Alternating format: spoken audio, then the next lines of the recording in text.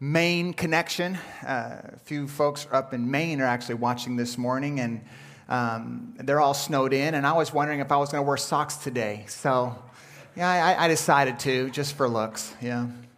I tell you, worship. You've heard me say this before. It's really not the warm up to our church. It really is the real deal. And is it going to be easier to worship in heaven than here? You are worthy of it all. You had a worship opportunity this morning. You, like me, were always tempted to be mildly distracted in a hurting world where tragedy, where senseless killings happen, like this morning in Montecito, if you looked at the news. Worship is going to be easier in heaven because there's a face-to-face reality that we're going to be enjoying. But Grace Point Church, worship is possible here because of who Jesus is, because of the presence and power of the Holy Spirit. And I do believe that worshiping here in a broken world is a great gift that God deserves that we can give. So let's not wait for worship to be easier, when sin will be no more, when things will be more evident, face to face. Let's worship with faith here. You will not have to worship with faith there. Faith will be replaced by faith. But what a gift we can have here to worship well here.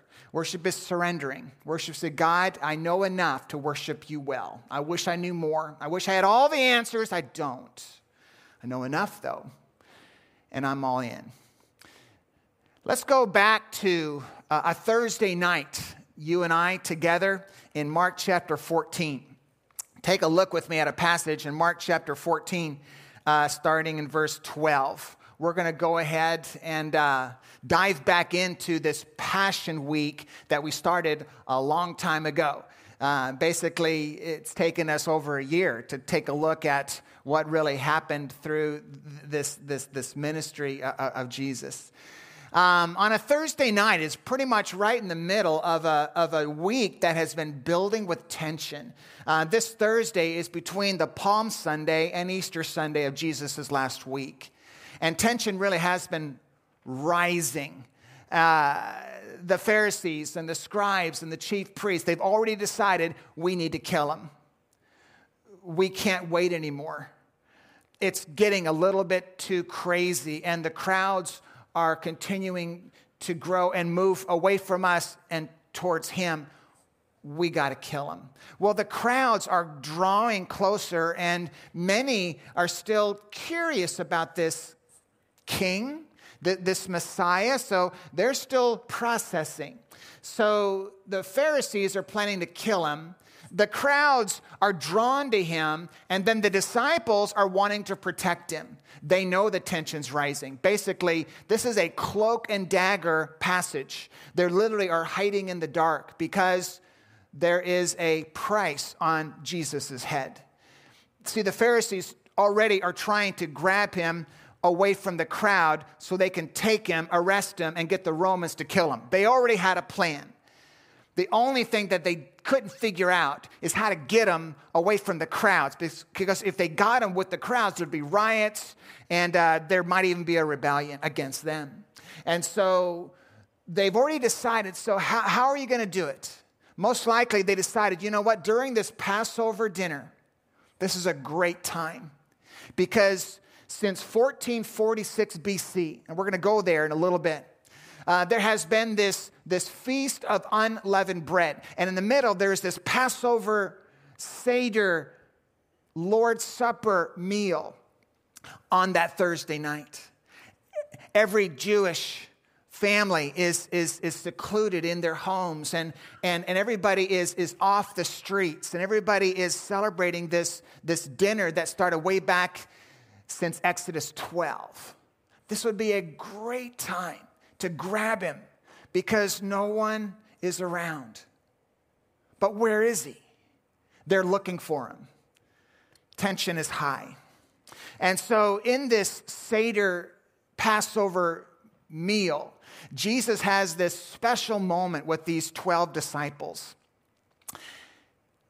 3 things that he tries to do on this very special night. One is he tries to link the past to the present. What they have been celebrating all their lives, what their forefathers have been celebrating since 1446 BC, almost 1,500 years. Jesus is saying that history is about my story. And then what he tries to do is help prepare them for what's going to happen that night. So it's not just about the past, it's about the present. He literally drops a bomb with them. It's going to happen. And then he says, let me prepare you for when I'm gone. Let me remind you of a few things. You might not get it now, but you're going to get it then. I want you to remember what I'm about to say. So there's a little bit of a past, present, and future evening. Here's what we're going to do at Grace Point Church. We're going to listen in. We're not in the upper room. We're not around this table where the Passover Seder meal is being offered. But we get to listen in. And we get to go ahead and learn how to live in 2023 with what I'm calling Passover principles on your outline. And so let's take a look, not just about that time. Let's take a look at our time, because the insights and what Jesus says has relevancy to this morning, this week, and as we launch into a new year. So let's go ahead and dive right on in. Look at Mark chapter 14 now, starting in verse 12. We're going to go from verse 12 to 31 this morning. And on the first day of the unleavened bread, that's one of their feasts and festivals that began in the Old Testament that they're still celebrating.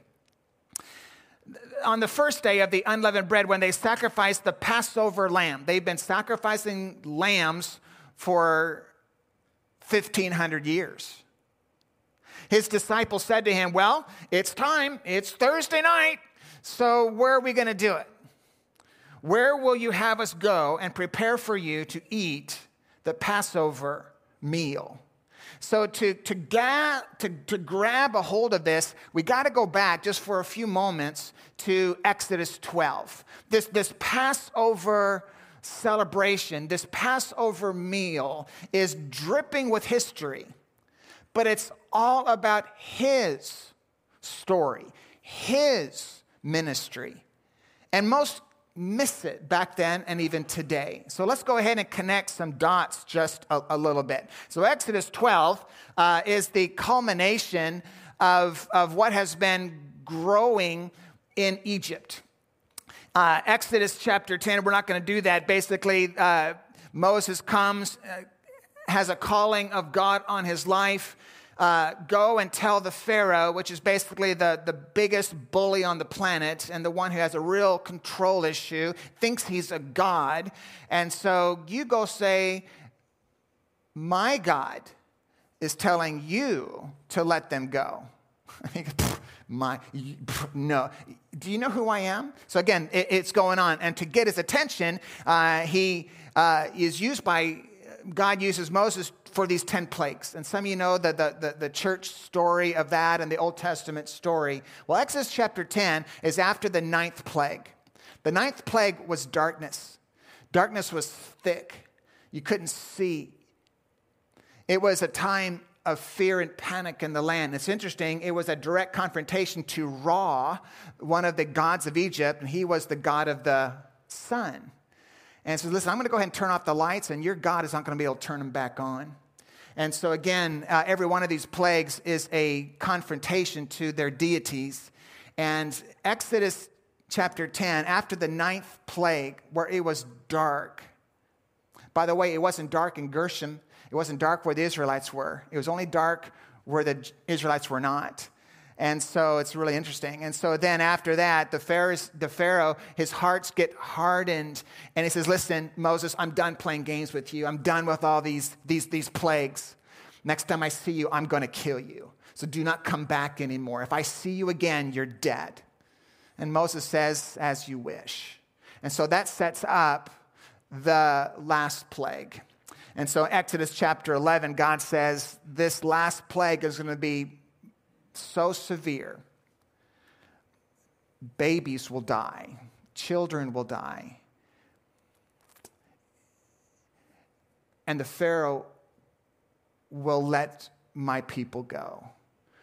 So it came to this. And so on that night, the firstborn of all Egypt, Jew and Gentile, by the way, were going to die. That's what God said. And so no home will be spared when the angel of judgment is flying over, except that there is a way out. There's a way to be saved from this judgment. And that is to go ahead and kill a lamb and sprinkle this blood of this lamb over your door on both sides and above. And when the angel of judgment comes, because of the oppression and the violence for hundreds and hundreds of years, the angel will pass over where the lamb is covering the home. And so that's exactly what happened. So let's take a look at Exodus chapter 12, 1 through 6. Now, this is way back. It's about 1446 BC. And so now this is not just about them. This is about the feast of the unleavened bread, including this Lord's Supper meal that now is going to be celebrated because God said so for almost 1,500 years. Then the Lord said to Moses and Aaron in the land of Egypt, "This month shall be for you the beginning of months. It shall be the first month of the year for you." What is he saying? What I'm about to do is going to be a restart on your very calendar. You're not going to have day one of month one the way you've had it before. This is the first month of your calendar year for the rest of your days. It's interesting that is also a foreshadowing when Jesus came. So that was the first reset of the Jewish calendar. When Jesus came, that was a reset of everyone's calendar. So after Jesus died and rose again, basically BC and AD showed up before Christ and in the day of our Lord. And so again, there's so much foreshadowing and symbolism all the way through this story. But in this night, God said, what I'm about to do is going to split your calendar. It's going to begin your calendar anew. It shall be the first month of the year for you from now on. Tell the congregation of Israel that on the 10th day of this month, take a lamb without blemish, and you shall keep it until the 14th day of this month, when the whole assembly of the congregation of Israel shall kill their lambs at twilight. So again, that's how it started. Question: the Egyptians, matter of fact, the first 9 plagues, it only happened to the Egyptians. None of them happened to the Jewish families to get their attention. What would have happened if the Egyptian would have slain a lamb and put some blood over an Egyptian home? They would have been spared. What would have happened if a Jewish family said, listen, we don't need to do that. I'm not going to kill any innocent lamb. I'm Jewish. I'm already in. Thank you. What would have happened to a Jewish family if they would have not had blood over their household? They would have lost their firstborn. And so again, there's so much here for this. But here's what I want to go after just a little bit. And this is dripping with symbolism all the way through it. And most missed it. John the Baptist, Mary, the sister of Martha and Lazarus, we've already looked at her last week. Anna and Simeon, when Jesus was born, they got it. Remember what John the Baptist shouted to draw people away from him to Jesus in John chapter 1. Behold, the Lamb of God. Now, here's the question for you. If you're trying to go ahead and stir momentum so that people will follow this new guy, what would you call him? What would be a fierce symbol of this new hero? My guess is you would not have called him a lamb. I mean, we have football teams, we have basketball teams, and you don't see a mascot being a lamb, right? Lambs are weak. Lambs are frail. Lambs need a lot of help. When God calls you a lamb, that's our sheep. That's not a compliment, right? And so again, what was John the Baptist saying? He's mighty. What he's saying is he's Messiah. And he is the lamb. After so many lambs have been slain, he's the one that everything has been leading up to. See, John the Baptist got this Passover meal. Most missed it. But when he said, behold, the Lamb of God is coming, who takes away judgment, who takes away the sin of the world. John 1, verse 29. John the Baptist got it. So here's again, back now on a Thursday night. Why did the disciples have such a hard time when Jesus was slain? Why did they have such a hard time? You know, we've talked about this because they really thought that it was time for a revolution against Rome. That really is true. They really thought the Messiah is going to be a conqueror. He's not going to be killed. That's very true. Let me throw out something else at you. You know why it was so hard for them? You know, it says it's not going to happen on my watch. Because it was personal for them. They've spent 3.5 years with Jesus. They knew him. They loved him. They broke bread with him. They knew that he was innocent. I just can't stand by and watch someone so innocent, so loving, so caring, who's done so much good. It was personal for the disciples. Does that make sense?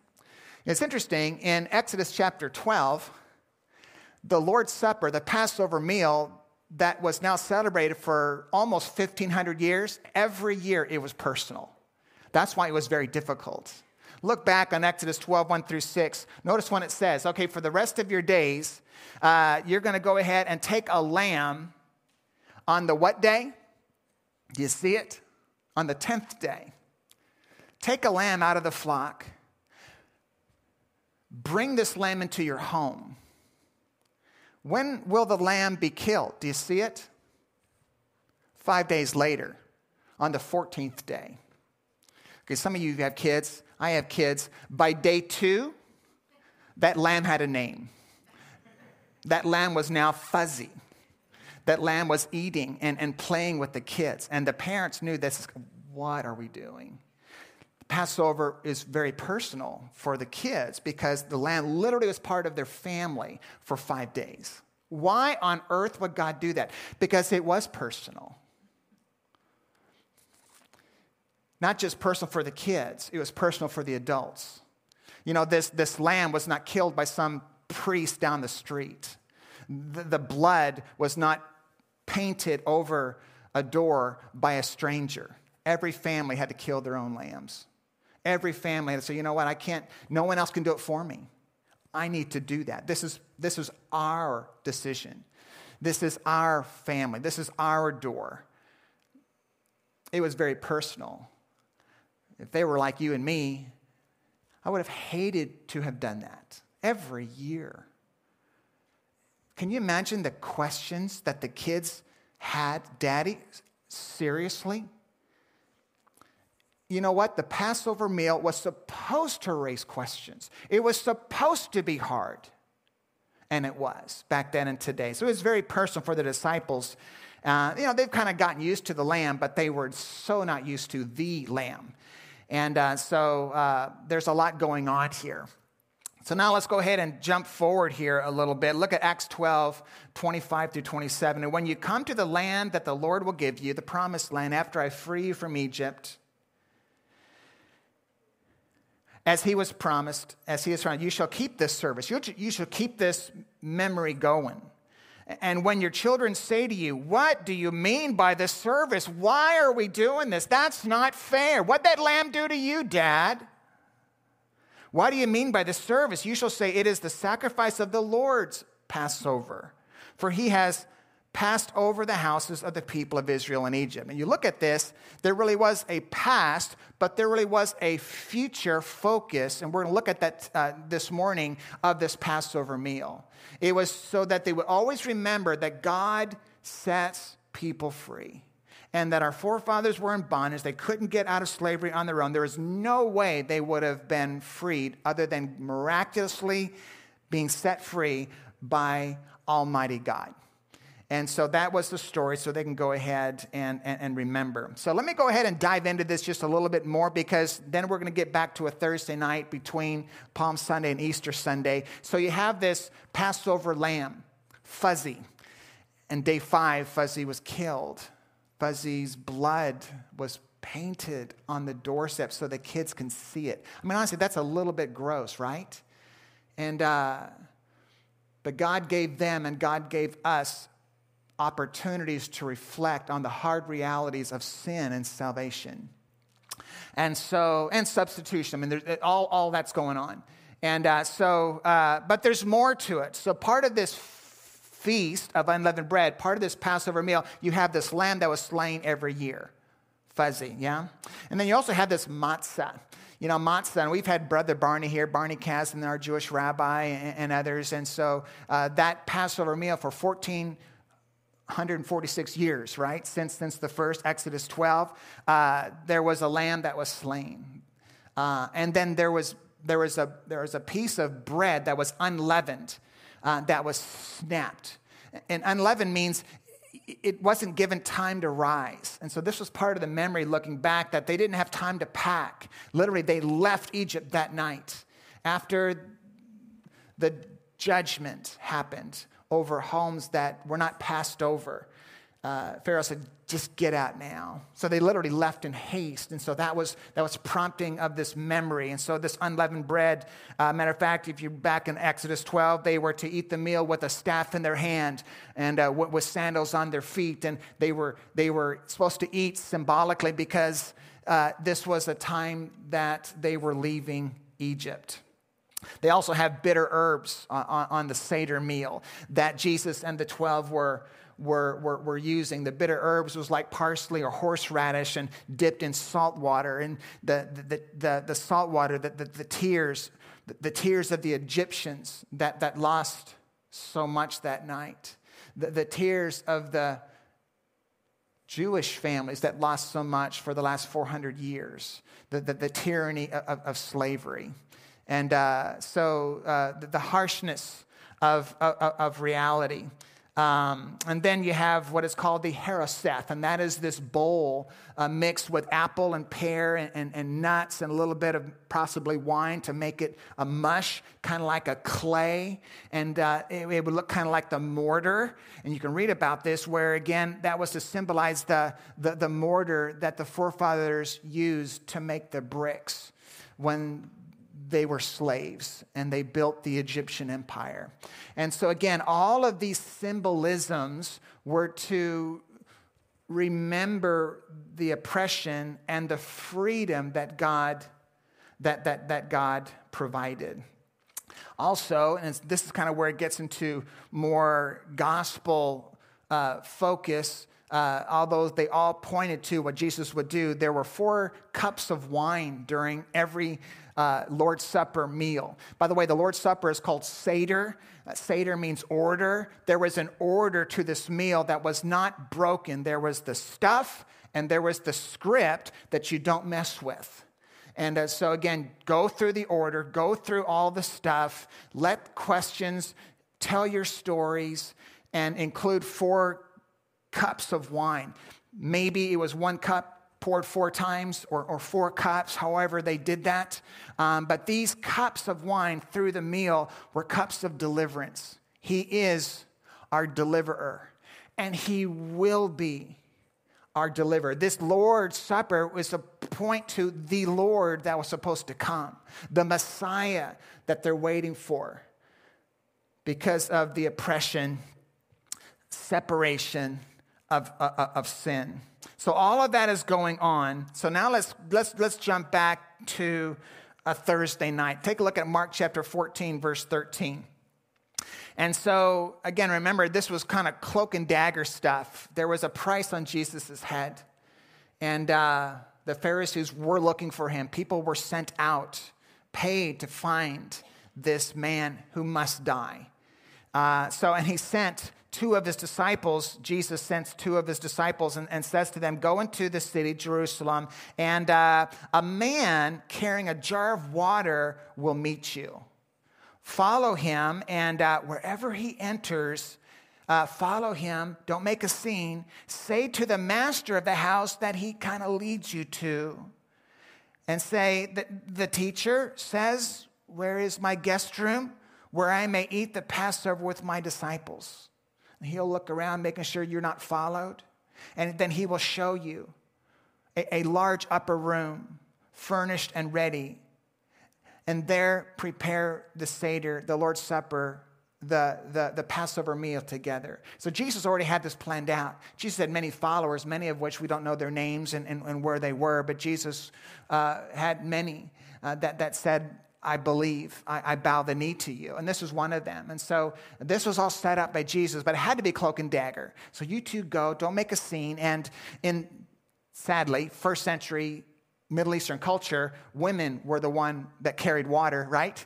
And so most likely this is the only guy that was carrying water. So how are you going to find a guy literally during the Passover meal? The statute was if you lived within 15 miles of Jerusalem, by Jewish law, you had to celebrate the Passover meal within the walls of Jerusalem. So the place was packed. I mean, there's men, women, kids everywhere. And so how are you going to find this upper room? Well, look around, look, and there's going to be a guy. He's going to be carrying some water. You look, and he might look, and then you follow, and he'll look behind, and then he'll lead you to the house. And then that will lead you to an upper room. So again, cloak and dagger stuff. And that's exactly what happened. So now take a look at verse 17. And when it was evening, he came with the 12, and as they were reclining at the table and eating, Jesus said, I mean, honestly, Jesus, over his ministry, he throws verbal grenades, right? He says things that you just weren't prepared for. He does it twice on a Thursday night. This is the first one. See, the disciples knew that people outside of that room were against Jesus. And they were on edge. We're going to protect him until death. And he will not be betrayed on our watch. So they knew that the enemy, the ones that were against Jesus, were out there. What they were not prepared for is that one of the betrayers was in the room. That was unthinkable. And when it was evening, he came with the 12. And as they were reclining at the table and eating, Jesus said, truly I say to you, one of you will betray me. One who is eating with me. Well, they were all eating, right? And so again, that got the room really quiet. And it's interesting. Who do you think they started looking at? Well, the one with the pointed nose, right? And the one with the sinister eyes and the one with the tail coming out. No, Judas didn't look like that. Judas was one of the most trusted of the 12. He handled their money. And I think it's interesting. Take a look at verse 19. They began to be sorrowful and say to him, one after another, every single one, is it I? I thought about that. Why would every one of them not look at anyone else, including Judas? No one did. They all looked at themselves. Jesus, please say it's not me. You know why I think that they were taking a good look at themselves? They've grown up a bit. They've spent time with Jesus for 3 years. I think they got a good view of him, but they also have a better view of themselves. They knew what they were capable of. Do you? Do I? Oh, I would never. Watch yourself. And I think they learned that. Jesus, I love you. I'm for you. I believe I would die for you. But I also know I have bad days. And I also have a civil war of sin and self that wants to win in my life. And I shudder to think that it's me. Is it me? He said to them, well, it is one of the 12. One of you is dipping bread into the dish with me. And there's something that is very, I think, important to unpack here, and it's right here. For the Son of Man goes as it is written of him. For the Son of Man goes. It was prophesied, I will be crucified. My arrest is imminent. He's told them that ever since Mark 8, right? If you've been walking this through, guys, it's going to happen. And all the prophecies, all the promises, there must be a sacrificial substitute of a perfect lamb. And it's me, and it's going to happen tonight. And so again, for the Son of Man goes as it is written of him. Boy, if you have your Bible, circle the word but. And there's a lot of stories in the Bible. I think one of the books that is rattling in my head are buts in the Bible. And there's a lot of things that are better left behind. There it is. And so I just haven't had time to write it. Isn't that bad? And so, but this is one of these buts in the Bible that I think is interesting. So for the Son of Man goes as it is written of him, but woe to that man by whom the Son of Man is betrayed. You know what I think is behind that but? Is Jesus' heart for Judas. And this is where foreknowledge, omniscience, revelation about future events that hasn't happened yet, and volitional will collide. Grace Point Church, I do not believe that Judas did not have a choice. I believe that Jesus was going after Judas's heart. What was going to happen to Jesus, arrest, trial, death, resurrection, was inevitable. It's going to happen. God would make it sure. Not only will God make sure it's going to happen, but it was on God's timetable when it happened. See, the Pharisees thought, we're going to get him and it's going to be on our time. God says, absolutely not. My story will unfold. This death must take place. A lot more on that next Sunday when Jesus is in the garden. But I encourage you to wrestle with how inevitable was Judas's betrayal. I do not believe it was inevitable. I believe Jesus was going after him. He knows that one is being tempted and struggling and not asking for help with what he is struggling with. But woe to that man by whom the Son of Man is betrayed. Was Jesus going to be arrested? Yes. Was he going to be crucified? Was he going to be resurrected? Yes. But Jesus, until the very end, was going after Judas. If Judas, this is me, if Judas would have repented that night, guys, I got to be honest with you. I've been thinking about it. I've been struggling with the fact that the way decisions are made and the way money is wasted and the way the Romans are still in power, I've been tempted. And if he would have repented that night, I believe he still would have been part of the 12. I believe he would have continued to walk with Jesus as one of the many followers. For the Son of Man goes, as it is written, so many prophecies, but woe to that man whom the Son of Man has betrayed. It would have been better for that man if he had not been born. Don't. That's what Jesus is saying. You don't have to. Watch how temptation can become sin, can lean towards that. It's interesting, but woe to that man. There's a quote in Psalms 41, verse 9. David, one of the Davidic Psalms, King David, most likely Jesus is quoting this one.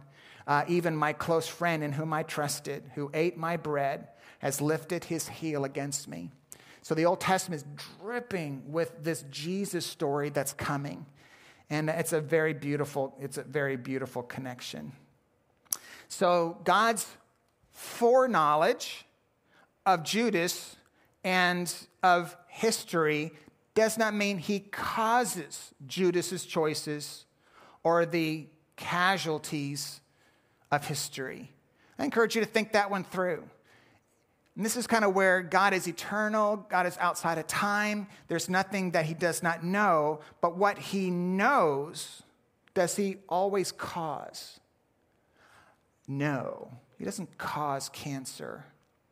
He didn't cause what happened last night in Montecito.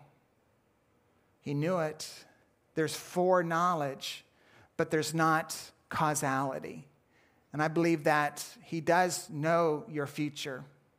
But if you choose to rebel, if you choose to never say yes to him, he's not causing that. He's wooing you, even though he knows at the same time. Food for thought. Let's keep going here.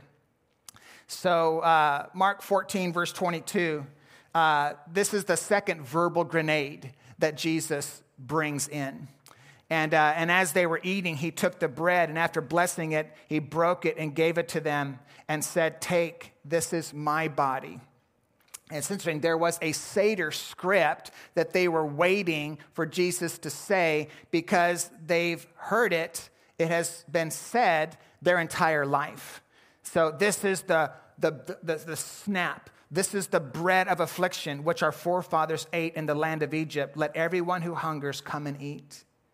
So again, this matzah was snapped.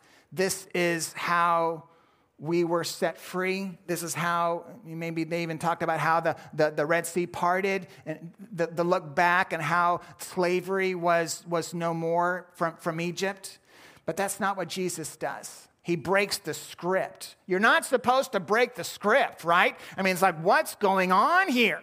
And so literally says, guys, since 1446, this meal that you have had, that I have had, it's always been about me.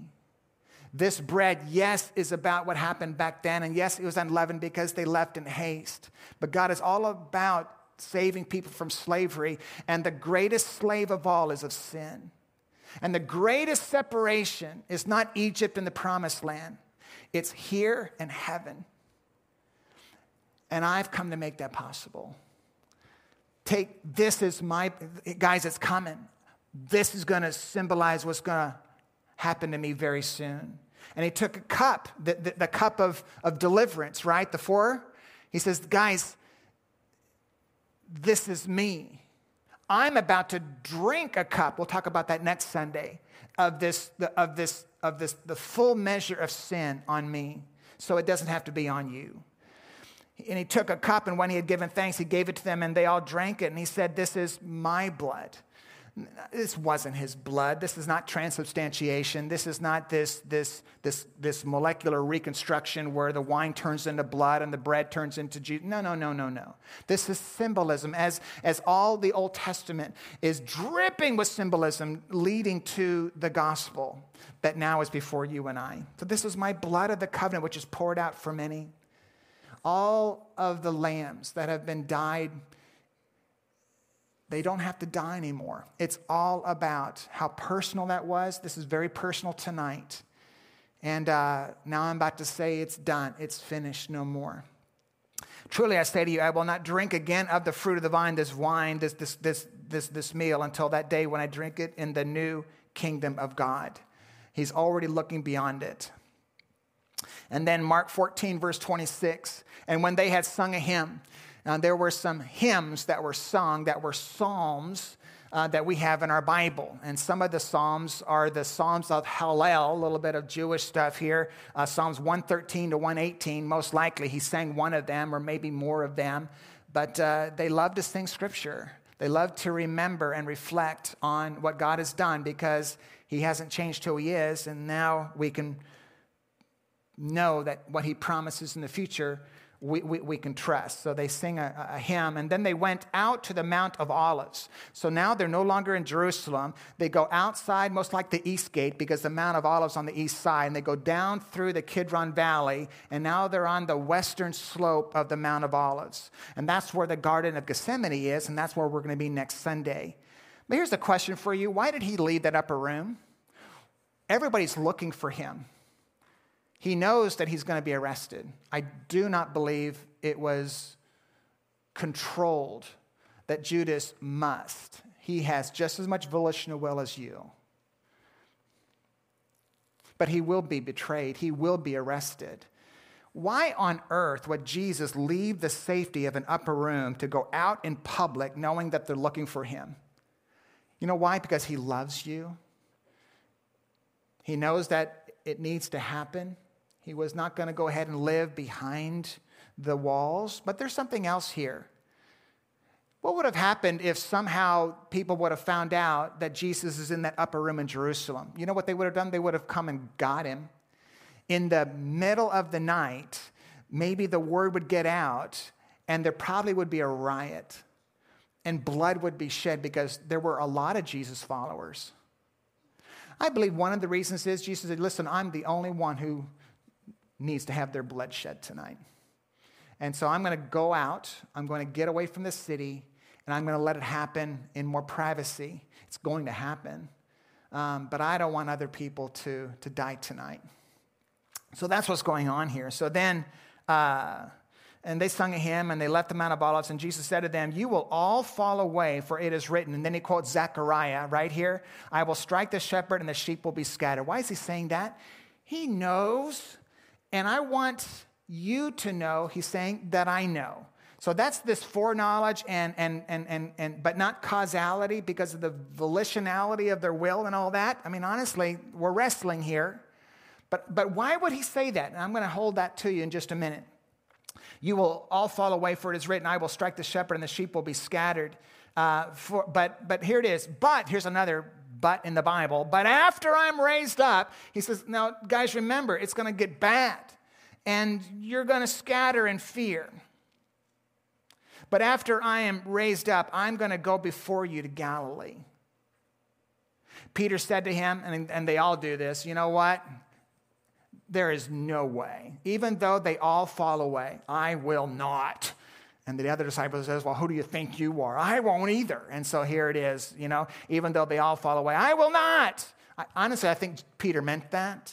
And Jesus said to him, truly, truly, I tell you, this very night, before the rooster crows twice, you're going to deny me 3 times. Why would he say that? I don't believe that it was, again, there was foreknowledge, but there's volitionality, but he sees it. And when Peter does it, Jesus wants Peter to remember what Jesus just said. And hold that thought. There's more we're going to unpack in the coming weeks. But truly I say to you, this very night before the rooster crows, you will deny me 3 times. But he said emphatically, if I must die with you, I will not deny you. And they all said the same. It's interesting. We know that in John 13, Judas is not there. He left halfway through the Lord's Supper. And even as he left, you know what they thought? There must be a money matter that he is attending to. They still didn't even think it was him, even when he stood up and left. That is basically how they had no category for that. So again, that's the passage, all right? So that's a lot. And so that's where we are. So we're going to pick this up this Thursday night, next Sunday, where basically Jesus is in the dirt. And Jesus is struggling. We're gonna go there next Sunday. But what do I want to do this morning, just for the last few minutes that we have? Let me give you now, it won't take me this long, but 4 principles from this Passover dinner that we can apply this year. Let's not just get historical. Let's live right here, right now. So I would encourage you to write a couple things down. Let me give you 4 things to process here related to, so what do I do about this? Here's the first one. Regarding traditions, be mindful. What does that mean? Regarding the what, be mindful of the why. They had traditions back then. Grace Point has traditions right now. You have traditions personally with your faith in Jesus. The tendency, if we're not careful, is we forget the why that first started the what. And so the traditions that we have, why do we do what we do? That is a good question. We need to be purposeful about that, and it must always point to our faith in Jesus. May you and may we together never have an empty ritual. So you might ask yourself, what do you do because of your faith in Jesus, and why do you do it? Does it help you become closer to Jesus? If it doesn't help you become closer to Jesus, then why are you doing it at all? Matter of fact, maybe you should be doing it, but be mindful of why you're doing it. And so again, regarding traditions, and again, we're not going to go there. Luke chapter 24, it's interesting that Jesus, with 2 disciples after his resurrection, he opened up the Old Testament and says, let me connect the dots of all of these stories and how they all were about me. I would want Jesus, if he basically walked with you and I at Grace Point Church, we would be able to point to every tradition and how it is all about him. So regarding traditions, let's be mindful. Number 2, regarding temptation, let's be humble. I will never watch that. There's a verse here that I want to share with you. Take a look at 1 Corinthians 10, 12, and 13. If you think you're standing strong back then and today, be careful lest you fall. The temptations in your life are no different from what others were experiencing, and God is faithful, and he will not allow you, and honestly, I believe Judas is part of this, he will not allow the temptation to be more than you can stand. But when you were tempted, I believe he was going after Judas, he's going after the 12, all of them. When you're tempted, he will show you a way out so you can endure. When it comes to temptation, temptation is not sin, but temptation can lead to sin if you're not humble. There's something else about that too. An innocent situation can turn into temptation if you have loose boundaries. So have boundaries about your life at home, at work, and play, because you are not immune from the temptation and the sins that you see around you.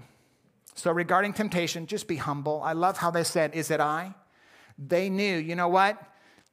I know what's in me. I know what I want to believe, and I know what I've committed to, but I need to be humble about this. But for the grace of God. The third one, regarding sins, be thankful. Don't be thankful for sin. Don't be thankful for the presence of sin in your life, but be thankful for the mercy and grace after you sin. I think that's where Jesus was going with these guys. Guys, James 3, we all stumble in many ways. You're going to sin. You're going to fall. You're not going to want to, but you're going to do it. When you sin, not if you sin. Don't let guilt consume you. Some of you have an extremely strong guilt gene. You're feeling guilty even when you shouldn't, right? But boy, it's even on hyperdrive. When there is sin, you need to come quickly to the throne of grace and deal with your guilt. And so again, that's what he says. Guys, you're all going to fall away, but after I'm raised up, it's not over. I'll see you soon. I won't see you down here. I'll see you in Galilee. And Jesus knew they're going to scatter, but he also hopes that they will remember, you know what? Jesus said that. And maybe he's not done with this yet. And so I love the Hebrews 4:16. Let us come boldly to the throne of our gracious God. When do you need grace? When do you need to be most bold? When you had a bad day. When you sin. And I sin. The devil wants to come right at you and says, you know what? You need to go ahead and doubt God's love and to detach from your faith and all that stuff. So again, let us come boldly to the throne of our gracious God. There we will receive mercy and we will find grace to help us when we need it the most. He knows you're going to sin. He's not causing you to sin, just like he did not cause them to sin. But he knows you're going to sin. If you're not going to sin there, you're going to sin here. We all stumble in many ways. When you sin, not if. When I sin, not if. You will either be consumed by guilt or grace. Go the grace route. Here I am again, God. Yep, here you are. And I love you just like I did back then, and I love you just like I will tomorrow. And I want to give you the grace that you need, even when you need it the most. And here's one last one. This is an interesting one. Regarding Jesus, be careful. What do I mean by regarding Jesus, be careful? Regarding the two most clear choices about Jesus, be very careful which one you choose. Again, this whole series is Case for Christ. For 16 chapters, Mark is presenting primarily to a Gentile, non-Jewish setting, like most likely we are many, although we have some Jewish folks in our family here. There's a case for Christ, and Mark literally says you don't have a third option. He takes that away from you. He's not a good guy if he's not God. He's not this great inspirer, motivator, leader if he's not your Savior, deliverer. So don't put him in a good category of the amazing men and women, the Martin Luther Kings of back then and today. Because Martin Luther King never did. And these guys and gals that we respect and admire and honor, if they thought they were God, if they thought they could forgive sin, I think the honor would be lesser, don't you think? And that's where Jesus is. So don't put him in the middle. But here's the deal. Regarding Jesus, you got to kill him one way or the other. And what do I mean by that? Either back away. I just don't want anything to do with him. And the guy thought he was way more than he was. You got to get rid of him. Or you got to acknowledge that he died for you. One way or other, you gotta acknowledge his death. You have to go ahead and say either he is or he's not. But be very careful what you do this year. And again, this last verse here, Jesus said, I am the way, I am the truth, I am the life. You know, those kind of statements, you just can't choose the middle round. So as you're leaning into the last part of this gospel series and you're leaning into a new year, be careful what you do with Jesus. Kill him, do away with him, or acknowledge his death. I was part of why you were crucified. And I needed you to be crucified for me because of my sin and the possibility of experiencing grace when the Lamb of God came and his blood can be painted over my life. You bow your heads? Let's pray. Father, thank you for what you're doing in many. As we are grappling with truth and grappling with you and learning along the way. Father, I pray that we won't just keep our faith above the neck. We won't just be learning interesting insights about history. But history is really all about your story and our opportunity for our story, God, to be radically changed, a new beginning, a new start, because of accepting Jesus as Lord to lead, Savior to forgive. So use these insights, use these moments like this, God, to draw us closer to you. In Jesus' name, amen.